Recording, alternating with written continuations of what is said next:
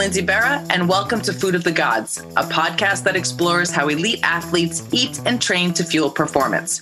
In August 2021, we talked with former UFC women's bantamweight champion, Miesha Tate.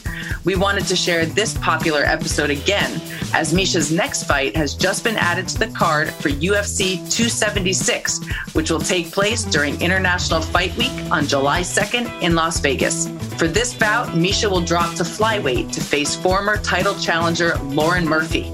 In a sport in which athletes often starve and dehydrate themselves to make weight the day before their fights, Miesha has been vocal about doing things differently this time around. This new strategy will be put to the test as the mother of two moves down a weight class to showcase her skills in the flyweight division. Food of the Gods is just, we talk to elite athletes about how they train and how they eat to fuel their performance. And I'm super interested, obviously, in talking to you about how that stuff has changed over the course of your career in kind of career one, now that you're in career two. But I do also want to be able to give folks a little bit of background about you. I know that you wrestled on a boys team in high school. If you could just share a little bit about how you came to that and how it led you to MMA, that would be awesome. Well, I started wrestling in high school out of default, to be honest. I just had been an athlete all my life. I loved doing sports. And when I became a freshman in high school, the sports seasons sort of changed. And the only sport offered for women in the winter season was basketball. Basketball just wasn't my sport, right? We all have a sport that we just simply don't gravitate towards, can't play, don't do well, don't have interest in. For me, that's basketball. I was not born to be a basketball player. And so I was just bored and I wanted to play a sport. And so my best friend at the time, Sharon, we were sitting in English class and she was like, I remember the moment so distinctly. She leaned over, she's like, hey, do you want to go out for wrestling?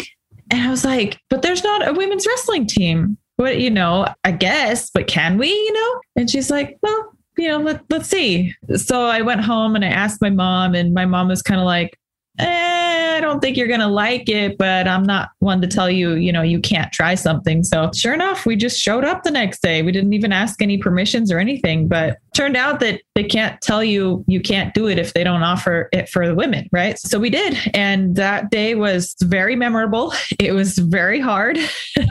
They literally kicked our asses. They clearly did not want us there. They made it very tough on us. They didn't show us anything. They put us in with the very best wrestlers so that we kind of get our asses handed to us. And I think they thought we'd figure it out, that we didn't belong there. But I left that day with my mind kind of blown, that I was like, I could definitely get better at this because I have a drive and desire to want to. And well, the bad news is I suck. I am horrible. I suck at it. The good news is I can't get any worse. So I think if I just keep showing up every day, I'm bound to get better. And 4 years later, I was still wrestling, more in love with the sport than I had ever been. And I won the Coaches Award, which is still to this day. I've won the Strikeforce World title. I've won the UFC World title. That one still is one of my most coveted moments in sports, because I started on an all-male team that didn't want me there, to winning the single award that goes out to one athlete that the coaches kind of deem as the, just a standout. Maybe not the best wrestler, not the team captain.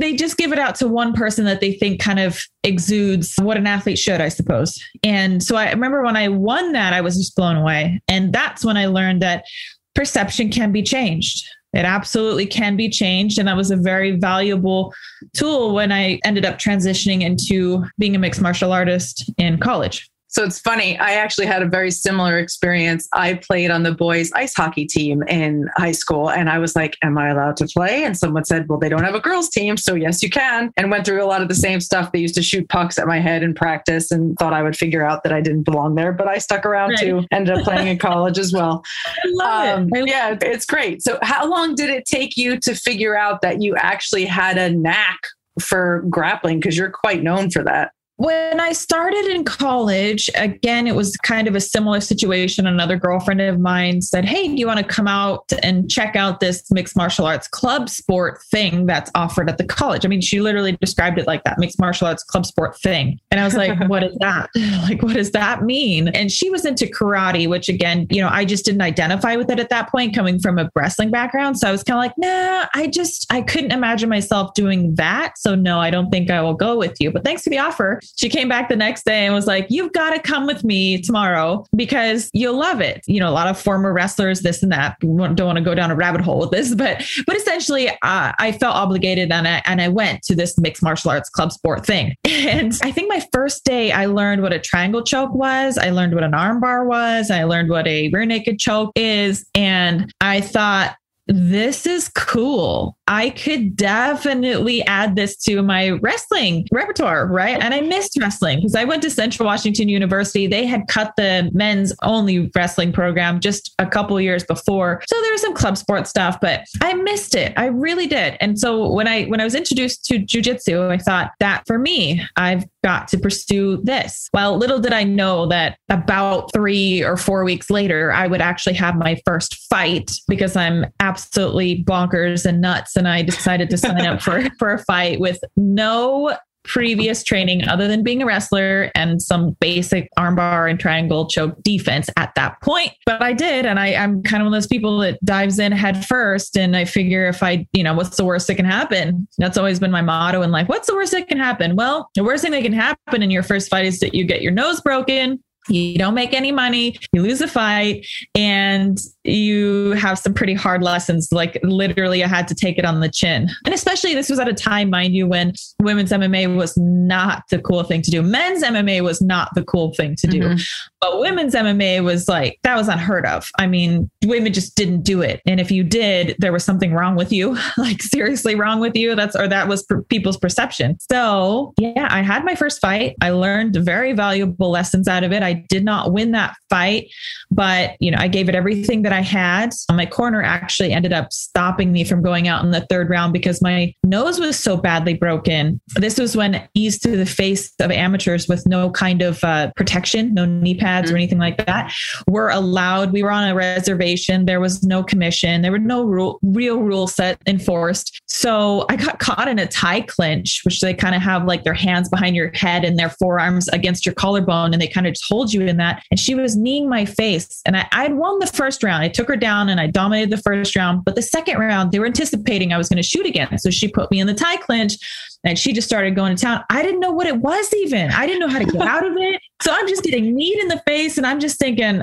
I got to get this girl down. So I'm just shooting into these knees. And by the end of the round, I had managed to turn it around again. And I think I kind of lost, probably the only time in my life in a fight where I lost my temper, because again, I wasn't refined. I didn't know what I was doing. I just remember being pissed and I was mad that I was in any kind of bad position. And so I was raining down punches. She was kind of laying down beneath me and I stood up and I was just went all crazy, get out. And that was the end of the second round. And then my coaches were like, your nose is so badly broken. We can't even stop it from bleeding. It's an amateur fight. There's no medical here. You're not getting paid. You're a broke ass college student. We should probably stop the fight. So they did. And most people thought I would never put on gloves again or have any interest in doing the sport. But no, for me, it was like, I can't do it like that just one time and go out that way. I've definitely got to do this again. So once my nose healed up and the ridicule quieted down a little bit, even amongst family members and stuff, like, what are you going to college for if you're just going to get your head beat in and, all this crazy stuff. So yeah, but I did fight again and continued the evolution all the way to here. You retired with an 18-7-0 record. You had some of the biggest fights on the women's stage in UFC. When you finished in November 2016, did you intend to be done or did you intend that to be a break? You wanted to have children? What were you thinking at that point? Oh, I absolutely intended to be done with the sport. It was very tainted in my mind, and it wasn't the sport's fault, to be honest. It was me and my personal life and everything that I had entangled with the sport that I didn't know how to separate the emotional turmoil that I was in with the sport. And truthfully, even if I could have separated myself from the toxicity that was in my personal life, which I did, I still had to really heal from that. And that took a long time.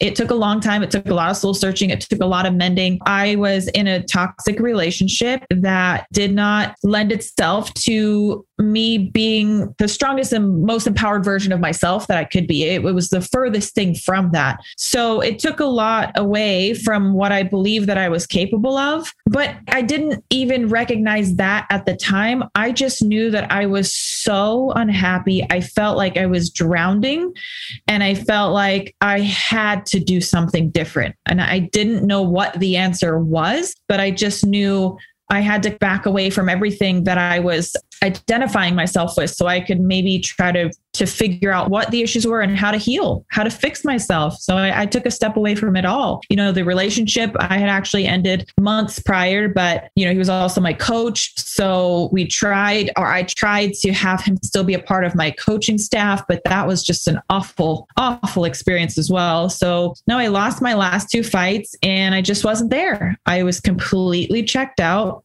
My last fight, I barely even remember being there. It's like a lapse in my time and memory. I was just so in my own self, in my own head that I was kind of gone. I don't know how to explain it, but I just don't remember. I wasn't present. Yeah. I think I so badly wanted to be anywhere else and feeling any other way that I kind of I blocked out. I blocked and blacked out everything. It wasn't healthy. It wasn't a good place to be. So I retired and it took me 1,709 days to get back into the Octagon to really figure out my purpose again, and that I wasn't the sport. It was my life at the time. But now we're on to chapter 2, which is very exciting for me. So 1,709 days, you said? Is that right? That's how long it was between my fights. So, but in that which I hold the record, by the way. I hold the record. That's crazy. So I've been, reading, like you obviously had 2 children in that time. And I think you actually didn't train for very long before this last fight, particularly on your MMA stuff. So what were you doing during the time that you were away to stay fit? I mean, you've been an athlete for forever. I imagine that you didn't just stop exercising. No, I didn't just stop, but I did it enjoyably at my own time, my own convenience and my own pace. Obviously, I went into the gym. I ran on the treadmills or would run outside. I would do my weightlifting and I did a lot of jujitsu. I just love it because I think, again, I come from that wrestling background. I'm the most comfortable barefoot and on a mat. Like that is my sanctuary. That is my place of choice. It's my comfort. And that's where I love to be. So I spent a lot of time doing jujitsu when I wasn't pregnant, obviously. And that was it really. Other than that, it was just pretty straightforward, standard, go into the gym and get your workout kind of thing. And I tried to stay in shape in my pregnancies. I did a better job my first pregnancy than I did my second because of the pandemic. Mm-hmm. I was pregnant, at the height of the pandemic. And I was also in Singapore at the time. So everything was very strictly enforced. All the gyms closed down in every way, even the pool. And I cried when the pool shut down because I don't know if have you had children? Do you have children? I don't. Well, the lower back pain that I at least got with it, probably from being hard on my body. But, those last few months, it's so difficult, even sometimes to walk quickly because the torque that you have to put on your lower back, right? And everything is getting pulled forward and the weight. So I loved the pool. That was like my, I was like, I got to go work out. I'm going to get in the pool. I'm going to do some weightless exercise and swim. So I cried when that happened. And then they closed even the private gym and it sucked, it sucked. I know it wasn't easy for anybody, but that was very challenging about it for me. Did you have your son in Singapore? I did. I had my son in Singapore accidentally in the bathroom. Oh God. Oh my goodness. Okay. We were supposed to go to the hospital, but it happened really fast. So it was like 3 hours start to stop. We didn't expect that because my first labor was 3 days. So we thought we had a little more time than we did. So a positive and a negative, quicker, but maybe not the best place. It was actually, you know what? I wouldn't change anything about it. It was an amazing, incredible experience. I'm so thankful for that, to be honest, but it wasn't what we planned, but that's okay. It was better than what we planned. When did you start? You're in Singapore, you're not working out at all. You have no pool. You have a baby in a bathroom. How do you get from that point to wanting to come back to MMA? truthfully, having my son in the bathroom and the way that you just put that all just kind of dawned on me, right? For the first time, actually, I think that was a huge turning point for me because I tried to have my daughter naturally at home. It didn't work out. I kind of fought fire with fire as you do with fighting. And when I had my son, I was so scared, absolutely out of my mind about trying to have the baby naturally again, because it was 3 days of torture, essentially. And I thought, you know what? I've got to do something different again then. I can't do the same thing. So anyways, I prepared entirely different. I dove into what you need to do to get your mind into the right place to have a child naturally. So once I did that and I realized that the body follows the mind and that if you can be in a good place and target whatever your objective is, whether it's having a baby, whether it's getting a raise or getting a better position in your job or pursuing a new career or being a fighter, but if you can get your mind on that objective, you truly can do anything with your body will follow.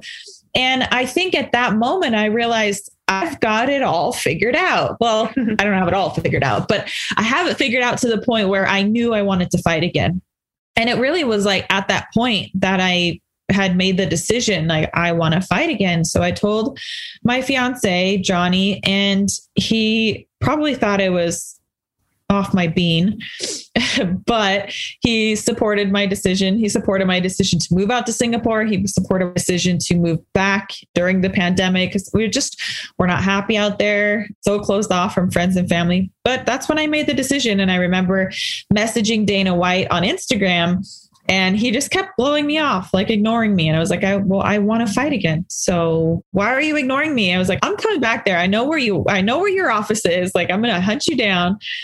And then he just said, come home. And I knew, just having known Dana for so long, it was kind of like a put your money where your mouth is. So I did. I came home and I showed up one day at his office and knocked on the door and was like, I'm here.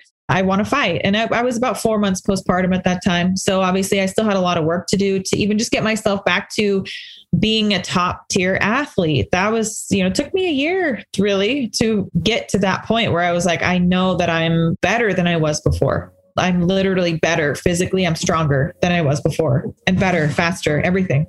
So for those who don't know, listening to the podcast, Dana White is the president of UFC, and you are literally like a past champion, super popular fighter, messaging him and he's not answering you, which is actually kind of funny, but I love that you showed up at the office.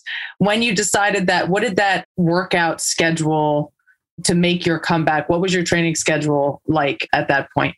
Well, I had to ease into it. The mind, again, remembers that, hey, body should be able to move and perform like this. That wasn't the case. There were times that I remember the first time I tried sparring, just light sparring, and I was, maybe 5 or 6 months postpartum.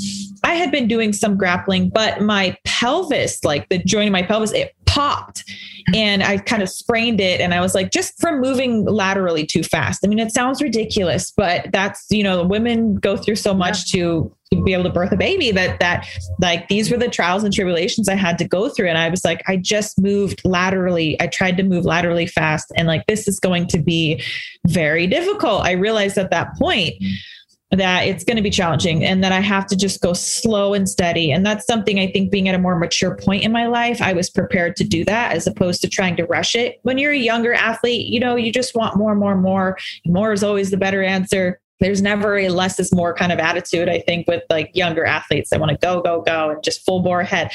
And now I think me being more mature, I was like, no, slow and steady, because more is not going to be more. It's not going to lend itself to getting me back faster. Slower is faster in this. So that's really what it was. I just, every day I got in, I did jiu-jitsu, I did strength training, I did what I could do, and I stayed away from the things that I couldn't. I also had some like pelvic floor, which is like the kind of, if you don't know, it's like what holds everything up and in, right? But it's a strong base at the muscle. But after you have kids, right, you have to kind of strengthen that slow and steady too. So I could not run. I haven't run in well over a year. I didn't run at all for my training camp. 0. I did everything on the bike or in the pool or anything low impact because I thought, you know what? I can fight. I'm feeling really good. Once I got past that 6-month hurdle, I started to resemble an athlete again. I started to feel like an athlete. I started to move. I got over kind of the hurdles of those little weird injuries. And I was like, okay, this is not unrealistic. I could definitely do this. And at about 8 months postpartum, I booked my fight. I booked the fight. And that's when we really started to hone in on sharpening skill sets and whatnot. But I mean, the majority of that past year was just getting my body back to, I keep saying back, but that's not even the right terminology. I never thought about it as like back to this, because I evolved past that point. You know, I moved forward into something better.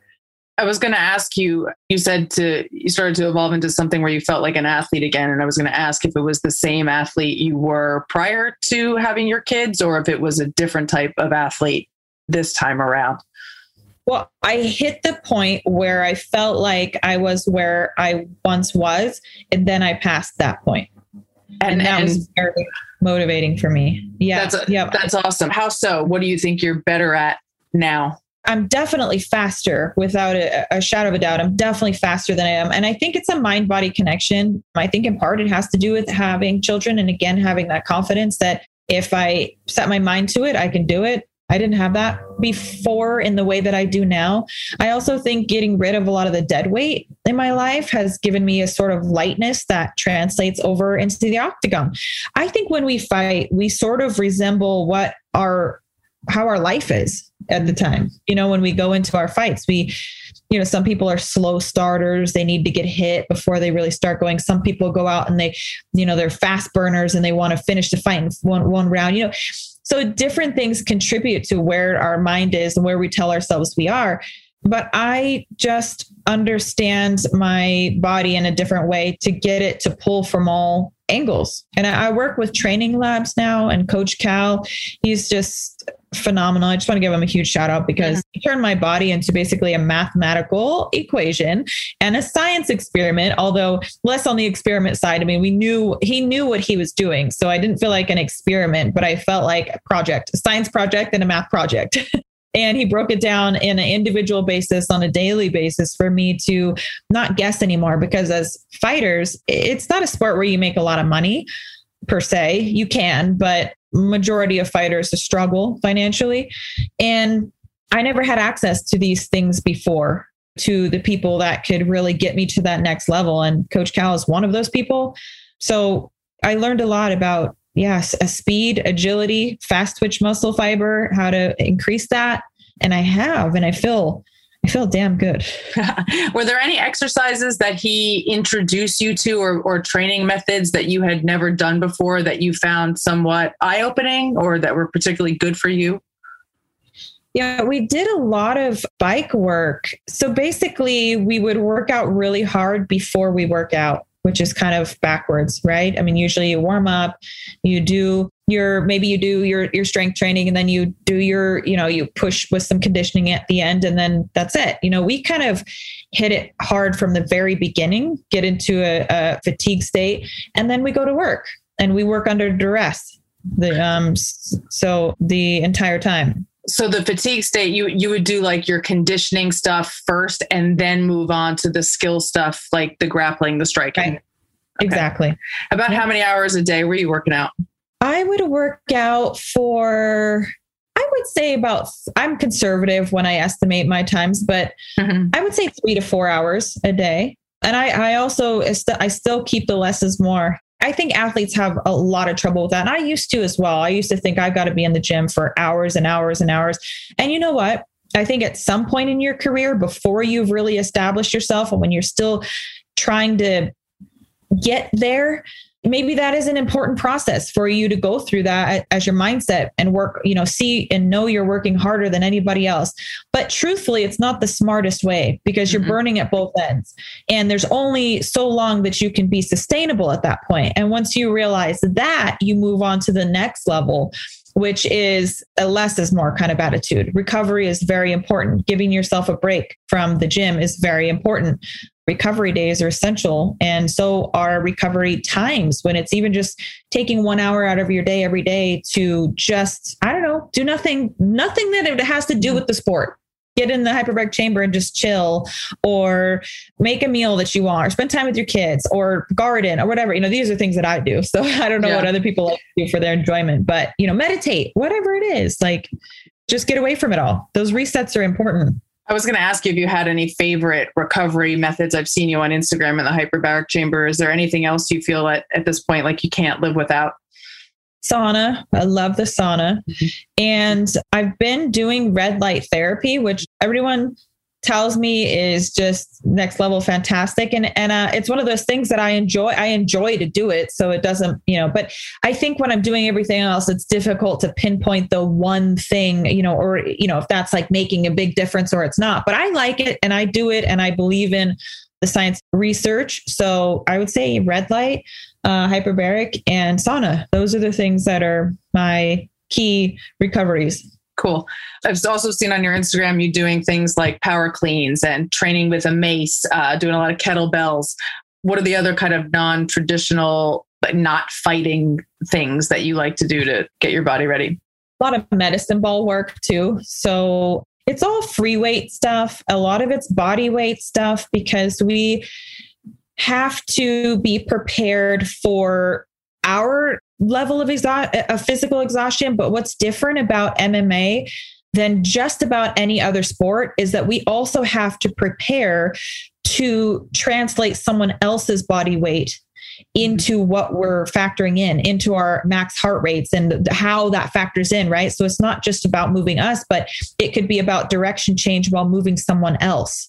Mm-hmm. And they're going to have their own movement. So they're a moving and changing object. They're not something that we completely have control over. So I think dynamic movement is very important for our sport. So a lot of times we take very heavy medicine balls and or at least I do under the program and changing directions with weight or having the medicine ball thrown at me. And I have to make a certain movement according to, and I don't know which direction it's coming from. And I'm moving and the ball is moving and the person holding the ball is moving. And there's a lot of calculations that have to be done in my mind and with my body to make these things happen. But it's very accurate to what we deal with in the sport. I always ask athletes this, are there exercises that you do that you love to hate, the ones that you can't stand doing, but they're good for you? Oh, yeah, all of them. Pretty much all of them. It's always a love-hate relationship. Like I know when I show up on those days for those strength and conditioning sessions, I'm like, oh Lord, please help me. I have to do them in the morning because there's no way I could spend all day thinking about that. I have to do it first thing in the morning and just get it out of the way so that I can spend the rest of the day feeling good about what I accomplished as opposed to looking still like, oh God, at 5 p.m. that workout's coming. Like, no, they're so hard. It's like, I got to get it done in the morning. But specifically the arm pedaler, do you know what that is? It's like the arm bike thing? Yeah, except we do it on the floor. So in a push-up position. Oh, Jesus. Okay. Yeah. And so I don't know, like I hated that one so much at first. And I struggled, especially with the core, trying to get my core onto the next level, that now when I do it, it's still really hard because we're upping the numbers and my rotations per minute, but it's something that I feel like I've gotten so much better at, but it's still dreadful. Does that make sense? So there's a sense of each time that I do it that I'm like, okay, you know what? I'm doing this and I'm doing good at it. This may be an ignorant question from someone who's never been in a fight that wasn't just a few punches on an ice rink in a hockey game. Do you have to train to be able to take punches specifically again? And how do you do that if you do? So yes and no. We obviously taking punches is a part of what we do. So yes, you do need to be prepared for it. And the best ways to train for that is to have a very strong neck so that if and when you get hit, you can absorb that shot. And then having a strong neck is very important. Also, sometimes we work on just having bracing our core, bracing our neck. And depends on your coach. Maybe some athletes don't do this, but with my coaches, we do sometimes work where they have the mitts on, right? And they're just like they're in your forehead, right? Not like just smacking your head off your shoulders, but just getting you braced for when you see that shot coming and you're not going to be able to get out of the way of it. Let's find how our body can deal with it the best way.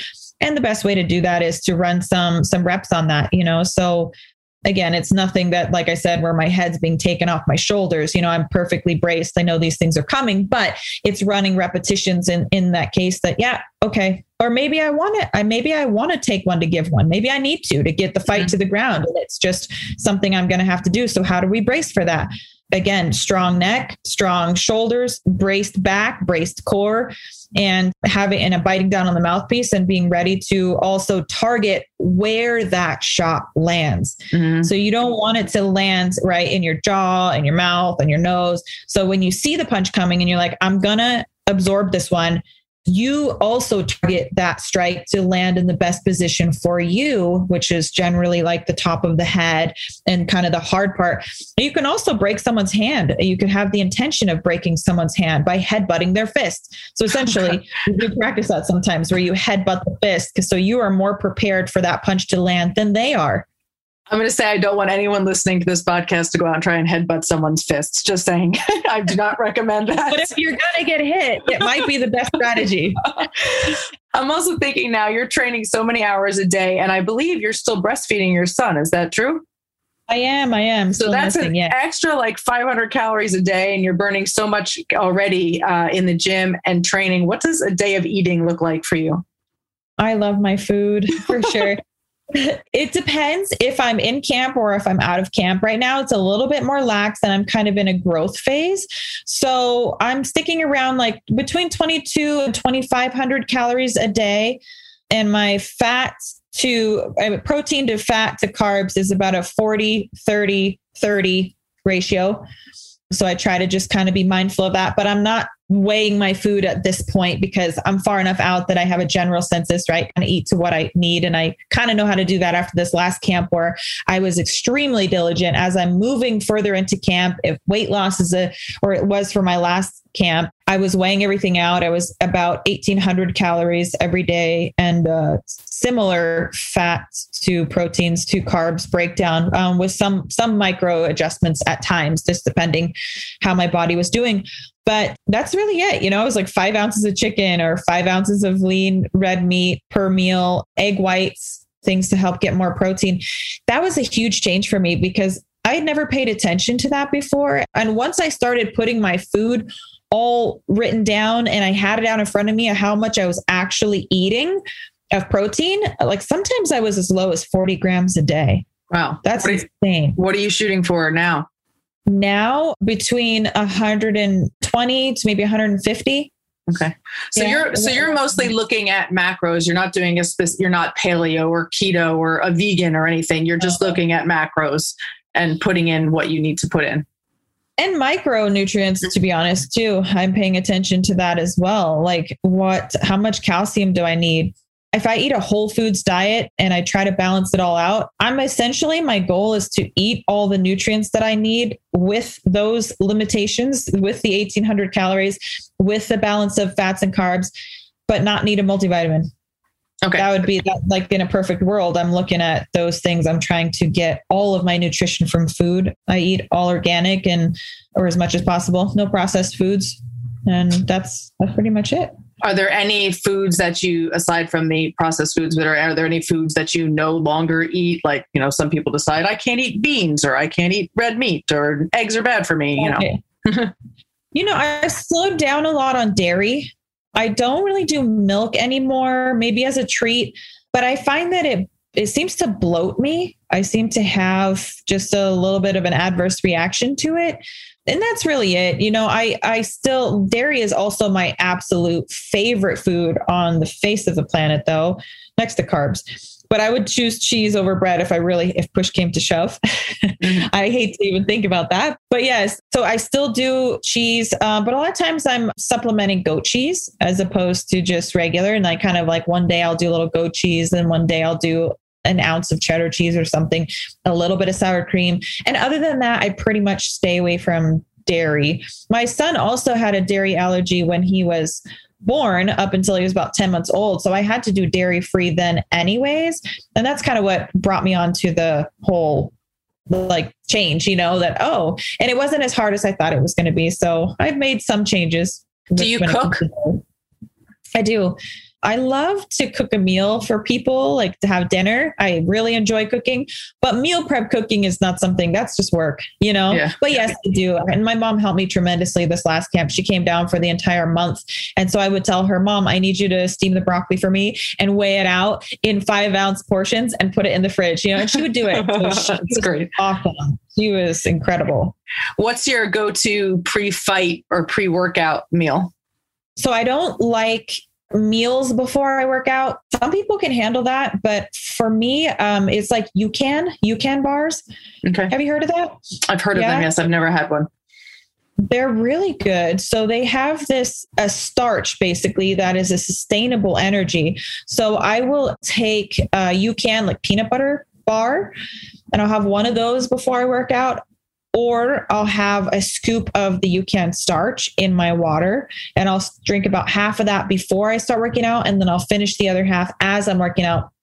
But honestly, I would say the biggest difference for me, I don't like having something heavy in my stomach, because all those workouts, the really tough ones, you always feel like you're going to vomit. Mm-hmm. You know, I used to do like a banana or like, I don't know, like pre-workout sometimes. I've just never been a big fan, but I've tried a few different pre-workouts. But I always feel like I didn't like having something like that in my stomach when I worked out. So anyways, the UCAN is just a beautiful way to sustain your energy during the workout, which I've never experienced that. There's always a point where, and if I don't do it right with UCAN, I'll also hit that wall where it's like, I just have nothing left. But if I manage to get it in at the right time before my workout, and I continue to have that in my water while I'm drinking, I don't hit that wall. I'm not saying I don't get tired, but you know, that sickening tired where you're almost like your stomach's reaching for something. It's like, I need energy from my stomach's like, and you just feel like you're like, oh, you get like you want to puke and pass out at the same time. I don't feel that when I take UCAN properly and I do it the right way, and I'm not like rushing myself. I don't have that experience, which is wonderful, because the workouts are hard enough themselves. I don't need any help making it any tougher. That's funny. I always say that feeling feels like the bottom fell out. Like there's just nothing there anymore. Yeah. It's just this sickening feeling. So what do you do when your fights are at nighttime? Sometimes these UFC fights don't start till very late. How does that change your eating during the day if you're not a person who loves to have food in your belly? So the fights start somewhat late. My last fight was at 8:30. So I knew that moving forward, it wasn't going to be a super late fight card. So since I started doing this new program, which is only for my last fight, because I was retired for 4 years, I essentially would stop eating by 7 p.m. and be in bed by 10. And that was it, really. I just tried to hit about a 12-hour fast. So I would eat again by 7 a.m. in the morning. And it worked out really easy and well for the fight. I think I probably didn't eat anything else after about 6 on fight day. Yeah, it was about 6 p.m. and it was perfect. Yeah, I kept it really simple. And I didn't change anything either, like after weigh-ins, because like some fighters like to go way off. And after weigh-ins, they're like, they can go ham, so they would just want to eat everything at sight. But I just wanted to stay consistent with what my body was used to, because the weigh-ins is one aspect of it. A lot of people coin that the fight before the fight. But for me, I was so well prepared. I barely had any weight cut, so I didn't bounce way up in weight. I wasn't such an ugly part of what we have to do to make a certain weight. And then a lot of times fighters blow up and they're carrying all this extra fluid, and it really doesn't lend itself to being the best athlete. Like, what sport in your right mind would you ask somebody to dehydrate themselves and starve themselves the day before they're supposed to have the best performance of their life? And to the point where if you were hospitalized, they would like rush you into the emergency room and like be getting IVs and you stat. Like, and they'd be like, what happened? Were you stuck in the desert for like 3 days? Like, massively dehydrating. So I did not do that this time. I prepared so well to not have that type of a weight cut. And so I didn't bounce back up high in weight. I didn't have all these urges to want to cram food into my body and cram liquids into my body, which a lot of fighters do because they're heavily depleting themselves. But to me, I think it makes the most sense to stay close to your fight weight and not deprive yourself and go through all these extreme ups and downs leading into your fight. So that's what I do. You're a bantamweight, correct? So that's 135. Do you typically walk around 135 then? So before I used to walk around at about 147. Okay. And you can cut 12 pounds. Yeah. At the latter point of my career, I did. I didn't realize that cortisol was such a ugly hormone when it comes to trying to lose weight in any capacity. Plus, I also was suffering from hypothyroidism. So I was super stressed and I didn't realize that I had hypothyroidism. So I was eating like a rabbit. I was so depleted in all my training sessions, yet the weight wasn't coming down. So learned a lot since then. So I was walking about 147. I would manage to get myself down to about 144 and then I would cut, which means that would be basically dehydrate all the way down to about 135 or 136, depending on if it was a championship fight or not. But now I keep my weight now about 144 is what I've been back up to since just enjoying myself after fight camp. Yeah. And then we diet down and maybe I don't cut very much because that's just me, like kind of like what I would coin myself like fat and happy now, 144 to 144, 145, just kind of chilling in the growth phase of camp. So smaller, but stronger. So that's like you were saying you're eating like around 22-ish. And then if you had a fight, you would cut down to that 1800-ish and you'd get down to that weight in like a normal way, as opposed to not drinking any water for 3 days or riding a bicycle in a sauna in a rubber suit. That happens too. Exactly. Yep. No, I don't want to do any of that. It was such a learning experience for me this last camp. Yeah. How have your kids changed your outlook on training and on your diet and on the rigidity of all those things? So my children, how do I say it the best? They balance me out as a person. So it's none of my workouts are any less important or don't get done. It's just, I have a more flexible schedule now where it used to be a little bit more like I've got to be here at this time. So now I build my schedule around my children's needs, but I make sure it gets done. The time that it gets done, a lot of times I do it before my daughter even wakes up. Sometimes I'm out the door. I nurse my son and I'm out the door, and Johnny, my fiance, will watch the baby, and then my daughter's up, and then I'm back in time for him to go train, and we high five each other as he leaves and I take over the kids, and we just make it work. We're a team. And we've relied externally a lot of times for like my mother and sitters and family and friends, but everybody's been great. It does truly take a village to raise children. It's true. Not important, but how nice is that for you that your husband is also, or fiance is also a fighter and knows what you go through to accomplish what you need to accomplish? It's so nice. I mean, my ex was also a fighter, but he was competing with me.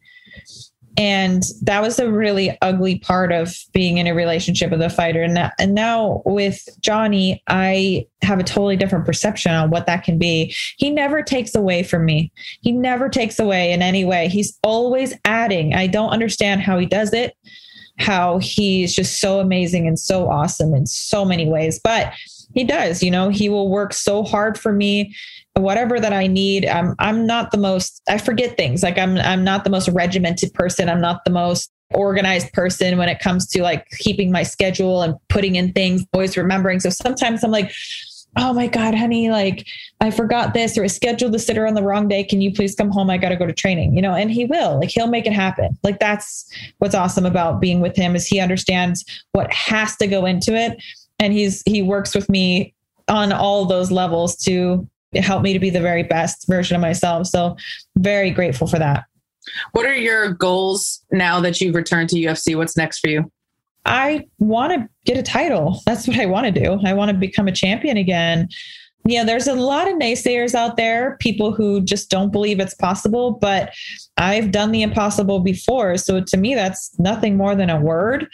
And I don't care what other people's expectations or limitations are for me. It has no bearing on what I can and cannot do.